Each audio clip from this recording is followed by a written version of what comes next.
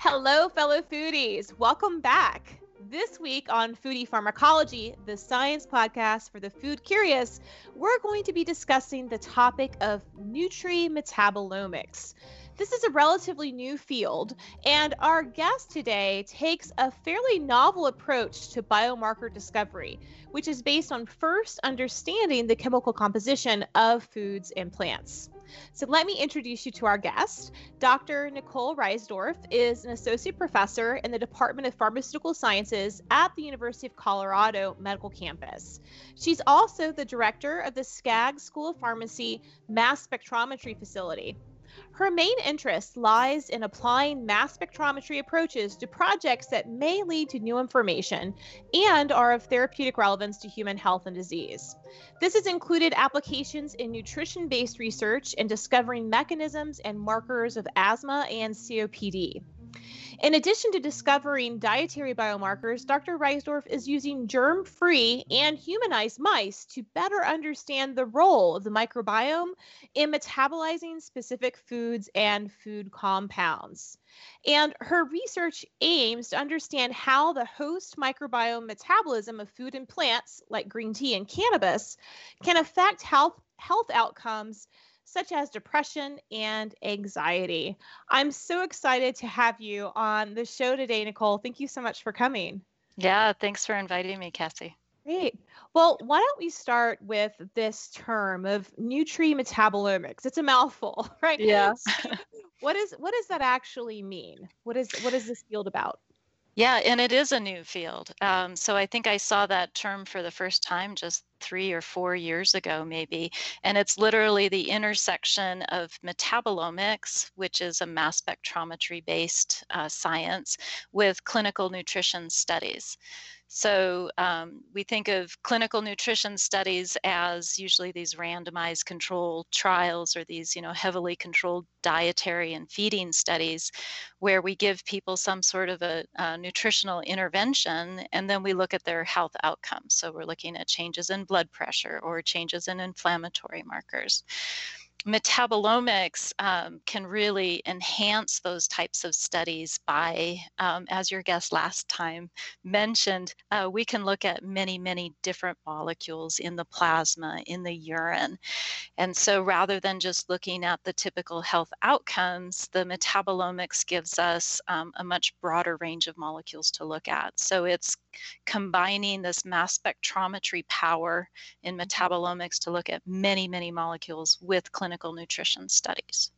That's amazing. So what you're able to do then is really look at not just the chemical makeup of the food that people are eating, but also how those food chemicals are transformed in the body, by the body, and also by the microbiome within the body. Yeah. Is that right? Wow. Exactly.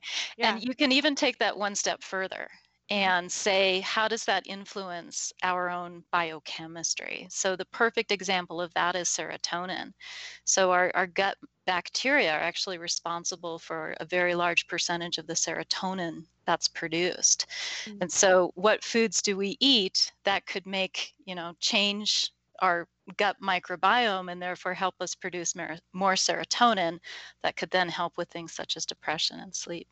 Wow. That's amazing how intricately interwoven it is. Wow. Yeah. So, well, why don't we start by also exploring this concept within animal studies? So you mentioned in your bio that you also do work with germ-free mice. How does one make a mouse germ-free in the first place? Yeah. And this is fairly new to me too. Microbiome research is not, not where I started. I come in with the small molecule and mass spectrometry expertise and work with some really great collaborators on campus and across the United States. So full disclosure there. So the mice have to actually be, you have a pregnant mom and you have to have a C-section. So those mice cannot be delivered vaginally because then they will come into contact with the vaginal microbiome. And so the mice are delivered by C-section, and then they're placed into these highly sterile chambers for weaning, and they're put on food that has been UV irradiated. So any chance of any bacteria entering these little mice is not impossible, but highly improbable. The mice have to be nursed by a mom who is also a germ-free mom, so they're taken by C-section and then placed in a chamber with a germ-free mom who has to adopt them. So it's Wow. complicated, yeah. Wow. That's and what this enables then is basically, I guess the goal is to understand what the host or the mouse is doing to these ingredients versus what the microbiome in the mouse is doing. Do the metabolic profiles look very different between a germ-free mouse and a regularly colonized mouse? Yeah, not as different as I would have expected. Hmm. So we just finished two different studies because we wanted to validate the results. But certainly, say if there are 2,000 plasma metabolites or small molecules that we're looking at, say 10 to 20% appear to be um, because of the microbiome. And Hmm. this is just a mouse study. There's, no difference in the diet or anything like that. We haven't done anything except compare basically the same mouse with or without a microbiome. But the real advantage here and question is, how would you metabolize green tea or cannabis? We're in Colorado. uh, Yeah. versus how would I metabolize green Oh. tea and cannabis, and is it related to my microbiome? So the germ-free versus humanized mice is interesting, but we're using them as a tool to understand an individual's metabolism. So the mice are actually humanized using your microbiome, my microbiome. And Oh, then so we interesting. can get an idea of human variation in metabolism. Okay, so this is a bit of a dirty question, but but when you say that they're humanized, are you basically taking fecal samples from humans and putting those into the mice? Yep, Okay. exactly. Yeah, just like a fecal transplant. Yeah. Oh, wow. Okay. And so when we talk about metabolizing cannabis products, I'm assuming in this case you're referring to edible products or Yes. yeah, okay. Yep. Yeah. And there is apparently, publications on this are mostly observational studies. There's not a lot of controlled studies that can be done in cannabis quite yet. We're getting there. But most of them are observational studies showing that individuals do have different reactions to the edibles. And so you've maybe heard of stories where someone takes the recommended amount and they're not getting any effect. So they take 3 times the recommended amount and maybe end up in the ER or Yeah. yeah, maybe end up with just a mild response. So we're hypothesizing that that has something to do with variation in the microbiome. Oh, fascinating. Cool. And so tell us a little bit about the power of metabolomics. So I spent a lot of time looking at very discrete molecules in our lab and also isolating compounds and looking at small pieces. But with the metabolomics approach, you're really trying to take a look at the big picture, right? And you mentioned thousands of metabolites. So how does that actually work? What kinds of data are you working with? In the case of human data, so for plasma specifically, we're looking at a lot of endogenous molecules. And the power in metabolomics, like plasma-based metabolomics, is that we can get a snapshot. If you think of, the metabolic pathways, so if you go to Sigma and you've got that huge poster that you could put on your wall and looking at all of those metabolic pathways, we can get a snapshot of pretty much, all of those different pathways, get 3 or 4 molecules in each one of those. So your targeted approach, and we do a lot of targeted assays in our laboratory Hmm. too, using the triple quad. So the metabolomics gives us an idea. Should we be looking at the amino acids? Should we be looking at the acylcarnitines, the bile acids, the phospholipids, oxylipins? Which classes of molecules look like they're the most important in this particular question that we're trying to answer? And then we usually go to a targeted approach to really answer that more fully. So the Great. power is really the breadth and the depth that you can get. It's great. And so let's say, for example, that you're looking at a population that has metabolic disease like diabetes. Would you then look for certain or certain signals that you would expect to see in a diabetic patient, and are you quantifying those signals, and are you measuring how different foods impact those signals? Is that kind of the idea? Yeah, in some cases, there's hypothesis driven. So we know Mhm. kind of what to expect that diabetes is largely an issue with energy, right? Mhm. Energy metabolism. How can we control the glucose metabolism and not let the glucose kind of go crazy? Whereas something like COPD, we had no idea what pathways. This was 15 years ago we started our COPD research, no idea what the mechanisms were behind it.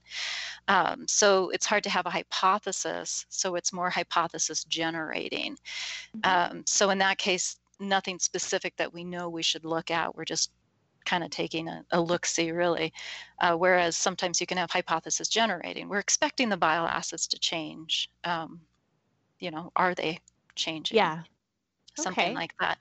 Where the food comes in is that the other power of the metabolomics is we're not constrained to just looking at the human metabolome. We can look at the food metabolome and the exposome as it's been coined. So we look at the Mhm. pesticides, everything else that you're being exposed to. So that's the other powerful item. And we Well, can look at the foods, we can look at the plasma, we can use the same exact technology to look at many. We've had some weird samples, mummy samples. Every bodily fluid you could possibly think of, we have had in the laboratory and analyzed it. Forensics is a whole nother field. That's amazing. That's amazing. Yeah. Um, well, I think on our one of our last guests, Naja talked about looking at eagle blood to diagnose, to this kind of forensic detection of different metabolites.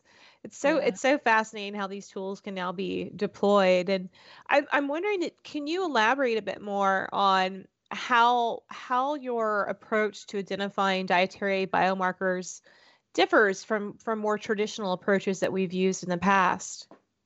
Yeah, so I think most people are familiar with the term association or correlation. So we might say that long-haired women such as yourself, correlation with more hairbrushes, whereas short-haired women such as Correlation myself. with no hairdresser thanks to COVID. Right. Right. That's a good one. Yeah, That's a yeah. good one. So there's associations. It's not necessarily, a direct cause and effect, but there might be associations where we could look more deeply. Many of the nutritional studies to date depend on association. And so a large group of people necessary to determine if including salmon in your diet or including green tea or a particular food has, any particular change, or does Western diet result in poorer cardiovascular outcomes, that sort of thing. And they're association studies. And so then you have to go back and do a kind of cause and effect and then try and figure out which compounds in the salmon, in the green tea, might actually be responsible for that health outcome. So what our laboratory, and this is in collaboration with Dr. Nancy Krebs and Dr. Wayne Campbell, our collaboration is built around first understanding the chemical composition of the foods. And that means doing mass spec, doing metabolomics on the food. So this is again in conjunction with clinical nutrition studies where people are given very specific diets. So we take individuals who have, we know exactly what they've been eating for the past 6 weeks. We do metabolomics on the foods that they have been eating for the past 6 weeks. So we know what is in the food. And then we can look in their plasma and in their urine to see how many of those food compounds, or if any of those food compounds, are actually in the plasma and urine. It's not 100% novel, but we're doing it maybe on a different scale. The good news is you can find a lot of these parent unmetabolized food compounds in the plasma and the urine. And then our next step is to associate those compounds with health outcomes. So now instead of just understanding that the DASH diet or Mediterranean diet resulted in blood pressure changes, we can say specifically that this cryptoxanthin that is found in peppers, for example, has a really good positive association with this decrease in blood pressure. Oh, if that fascinating. made sense. Yeah, no, absolutely. I mean, and so with these trials, their diets are controlled in terms of like the foods are being prescribed to the patients. You're not going based off of dietary logs. It's actually they're being fed a specific diet, and that's Yes. how you track it. Great. Yep. How do you deal with? I know that in a number of vegetables and fruits that people eat, a lot of these secondary metabolites found in plants occur in glycosidic form. And so I'm wondering, and we know that when compounds get into the gut, they are modified both by exposure to the acids in your stomach, and then as they move through the intestine, and you have exposure to all these enzymes that the bacteria produce. Um, how do you track that transformation of compounds as well? Yeah. It's not quite a holy grail, Yeah. but yeah, there's many different strategies that you could take. The strategy that we're taking is in silica transformation, so biotransformation. There's a wonderful tool that came out of Dr. Dave Wishart's lab in Canada called Biotransformer. And so we can predict how these parent molecules, and again, we know what these parent molecules are from the foods themselves. So we can predict what their phase one and phase two, and in some cases, their microbial metabolism will look like. And those tools are improving. So if I take this cryptozanthin for beta cryptozanthin and put it through this tool, I could find potentially 5 metabolites that could result. And then I can look in the plasma for those 5 metabolites. Nice. The other way is actually doing it experimentally, and those are very expensive systems that you can actually put in the bacteria and also the P450 enzymes, the microsomes, to generate these phase one, phase two, and microbial metabolites. Wow. And so for the listeners too, P450s are these are drug metabolizing enzymes, and microsomes are from the liver. They're actually breaking down these compounds. It gets very complex very quickly. I know. Which is one reason we like focusing on the parent compounds, and the fact that we Yeah. we could find them and find these associations was like, phew. That's great. So, how do you see, Nicole, how do you see this kind of approach of nutrimetabolomics as it advances? Where do you see it having the greatest impact in the future in science or medicine? Two major areas. In the area of science, improving clinical studies. Mm, So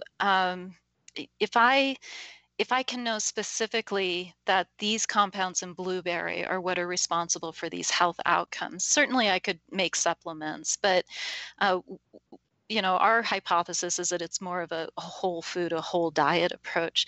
But mhm. if we know that it's blueberry specifically in these compounds within that food, then we could add those in the clinical study and look at a very specific outcome due to that particular food. So it's really kind of fine tuning a clinical study, if you will. The other aspect is identifying dietary biomarkers. So, right Mm, now, as you mentioned, there's the dietary logs, there's the food frequency questionnaires, and National Institutes of Health just had a big request for applications to find centers that can determine these dietary biomarkers, because right now we're relying on an individual's recall and their honesty, right? yeah. To I say what didn't they eat ate. that bag of Oreos. I had carrots and celery all day, I swear. That's right. Yep. I Yeah. forgot.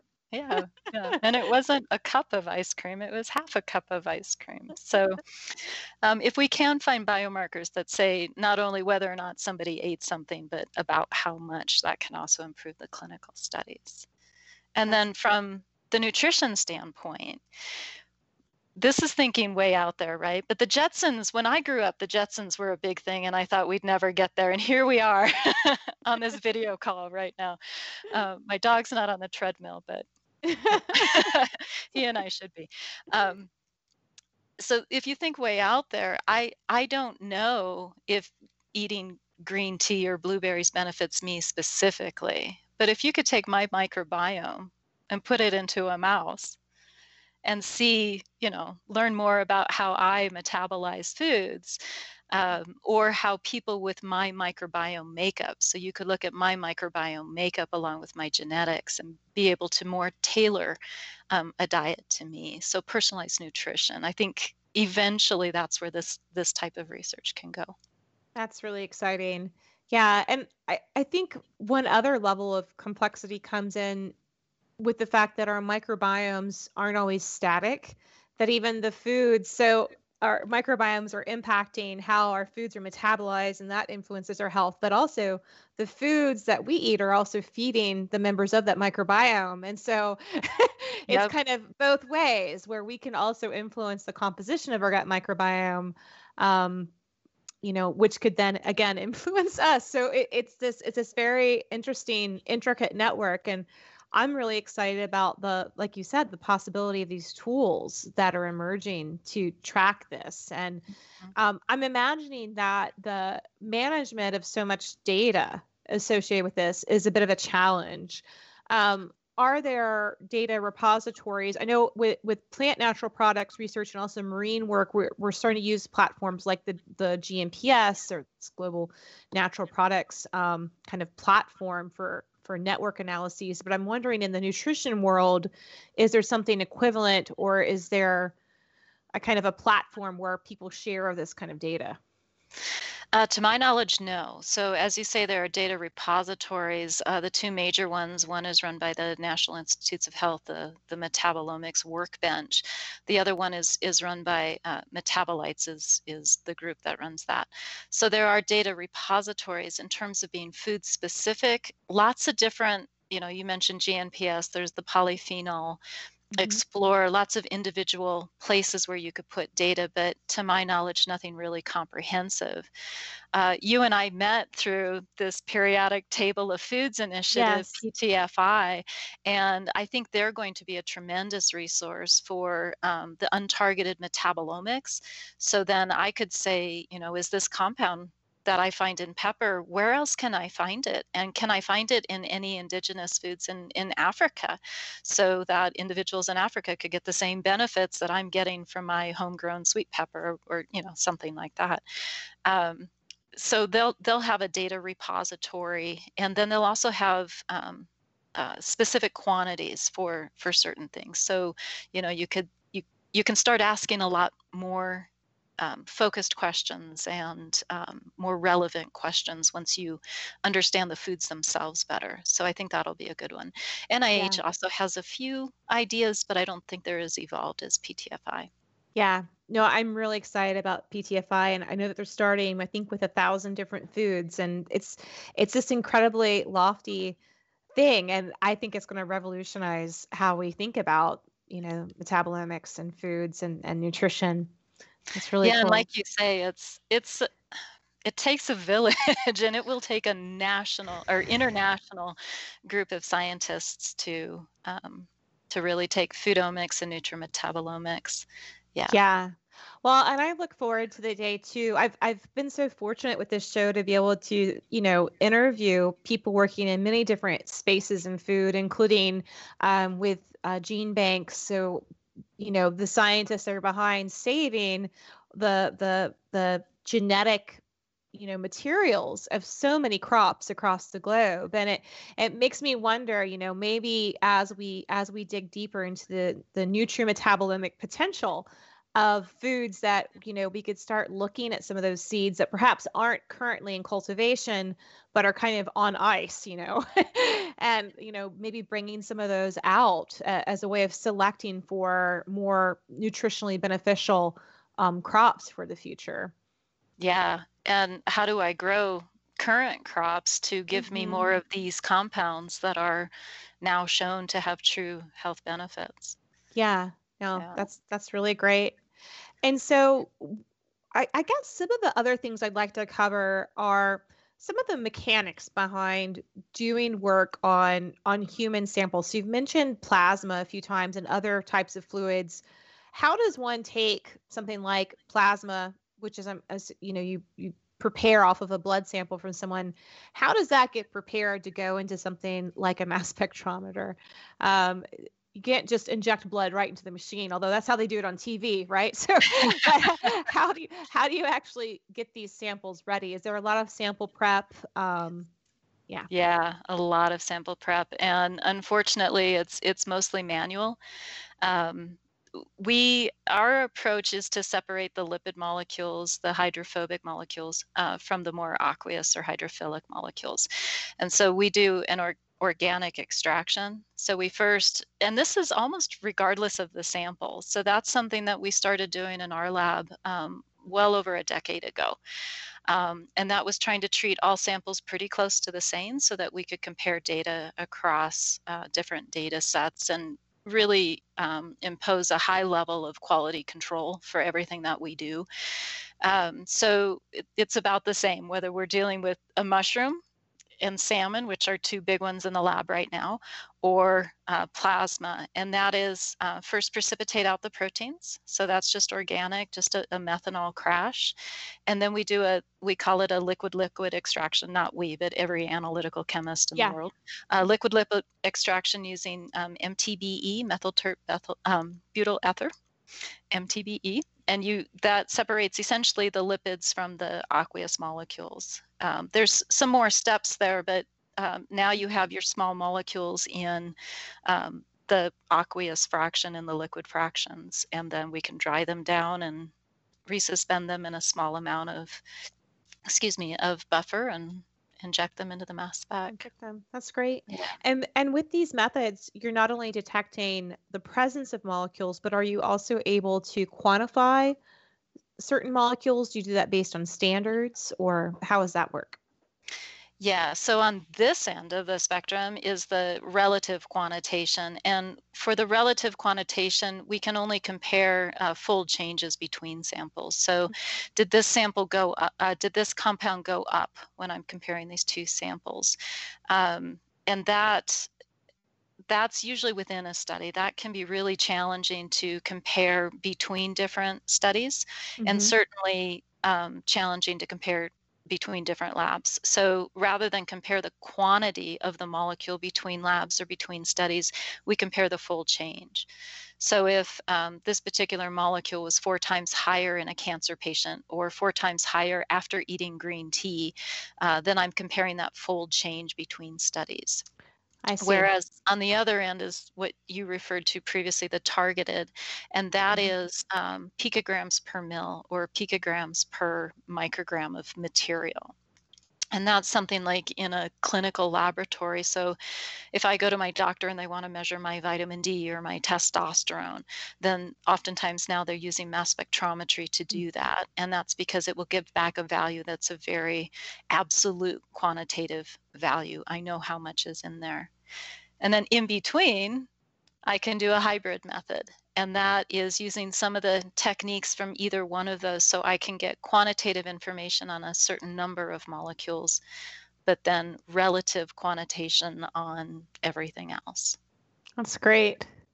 It's really cool how all these methods have advanced even since the days when I was in graduate school. I mean, even the hardware has advanced so much even.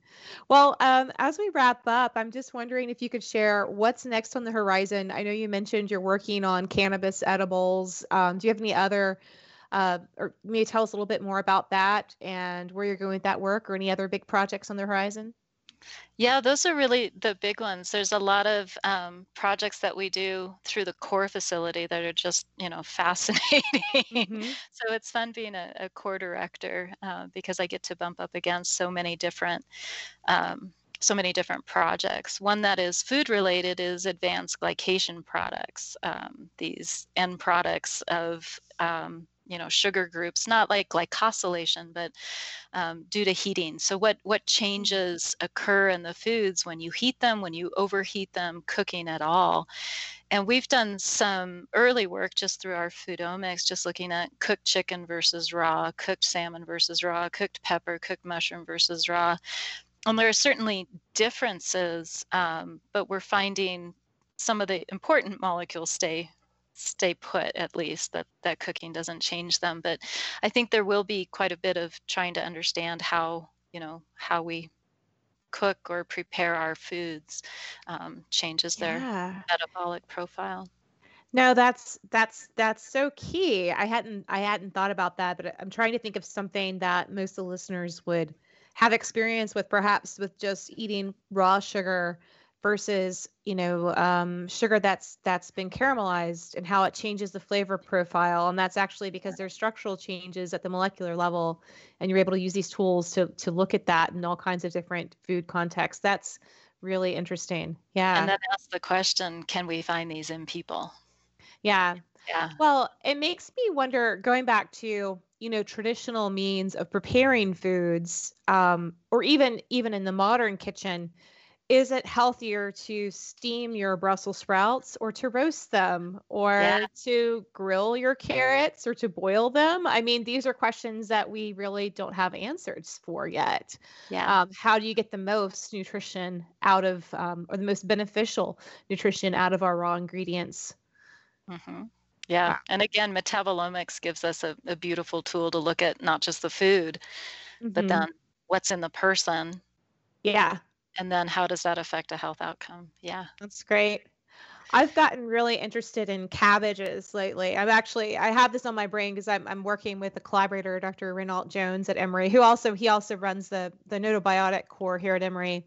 And our grant proposal is looking at cruciferous vegetables and the impact it has on gut cytoprotection and this NRF2 signaling pathway. It's really cool stuff. I'm doing more on the chemistry end for the project, but it's just amazing. Even in some of our early work with Drosophila, with fly studies, we've seen differences between different types of members of the cruciferous, like, vegetable species of Brassica oleracea, but also in the way it's prepared. I love to ferment things at home, so I also fermented some of these. And then we looked at what it does to the flies and what it did to the chemistry. I mean, so my love of food and cooking also sometimes falls over into the lab. We can't help it. Yeah. We're Yeah, forever saying, well, I'll be the guinea pig. yeah, We'll exactly. try this before and after. Yeah. Yeah. Oh, this is really great. Well, is there anything else you'd like to share with us that you've got? Just going based on what your previous guest had, and just kind of the wave of the future, I would encourage anyone listening, don't be scared of mass spectrometry. Yeah. When I was in graduate school, afterwards looking for a postdoc, I looked at 3 different labs because I really got into proteins. I started off in botany, also in plant physiology, Oh, and wow. did my thesis work on Chlamydomonas, focusing on a blue light photoreceptor, and that got me really interested in proteins. And so then for my postdoc, I really wanted to pursue proteins. Hmm. Um, so just looked at different technologies, and mass spec was just coming out. And my boss, when I told him, my thesis advisor, that I wanted to go into a mass spec lab, he thought I was crazy. Because at the time, one mass spec would take up a whole room, Uh-huh. and you needed various degrees, but not a degree in molecular biology and biochemistry to do mass spec. But it's been a wonderful, wonderful journey, and they're not that hard to learn. And we do a lot of training too, hands-on training courses, and it's delightful to introduce people to such a powerful technology and have them not be scared of it. So That's don't be great. scared, get in, dig in, have fun with mass spec, because it's a great technology. That's great. And as we've learned today, there's a lot to explore using mass spec, lots of Yeah. questions to ask. Yeah. That's And if great. you want to be a data scientist. Yeah, yeah. Yeah. This is the field for you. Well, great. Yeah. Well, thank you so much, Nicole, for coming on the show. This is a lot of fun. Yeah. Thanks again for having me. Great. You've been listening to Foodie Pharmacology, the science podcast for the food curious, recorded on Skype during the remote COVID-19 period. You can find this and all other episodes on the show at our website at foodiepharmacology.com. You can also find us on Apple Podcast. Lastly, if you'd like to see a video of this recording, you can check that out at our YouTube channel at Teach Ethnobotany under the Foodie Pharmacology playlist. Thanks so much for listening. Stay healthy out there, and I'll see you next time.